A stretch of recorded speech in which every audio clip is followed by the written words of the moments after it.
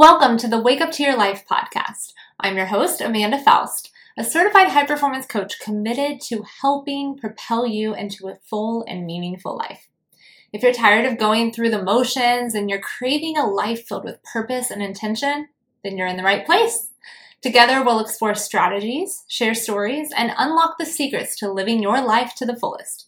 So grab your cup of coffee, or in my case, tea, and get ready for a powerful time of waking up to your life.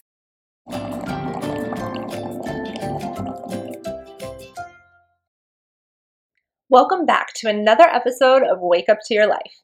I'm your host, Amanda Faust, and today we're covering a topic that needs to be talked about in a polarizing world.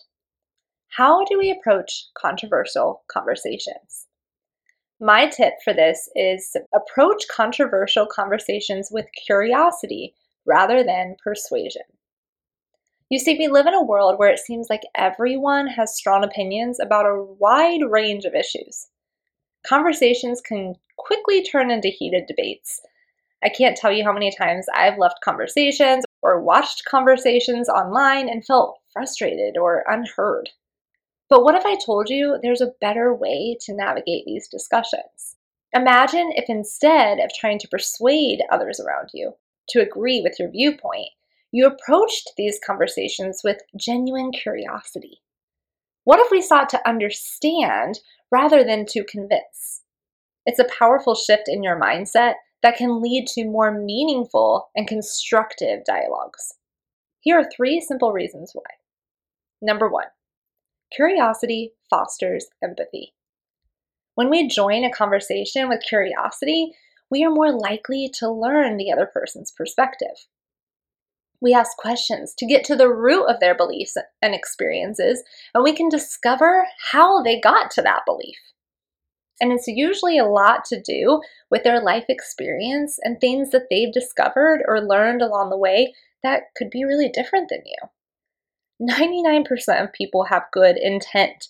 They got to their belief because they truly believe it's a better way. So understanding how they got there can really foster empathy over hate, and vice versa. Let's learn to appreciate the factors that shape our worldviews. Reason number 2. Curiosity encourages learning. By adopting a curious mindset, we become lifelong learners. Which, I don't know about you, but that's kind of a goal of mine. I want to be like 90 years old, still learning new things. And there is no one who has all the answers, no matter how sure you are. There's always room for growth.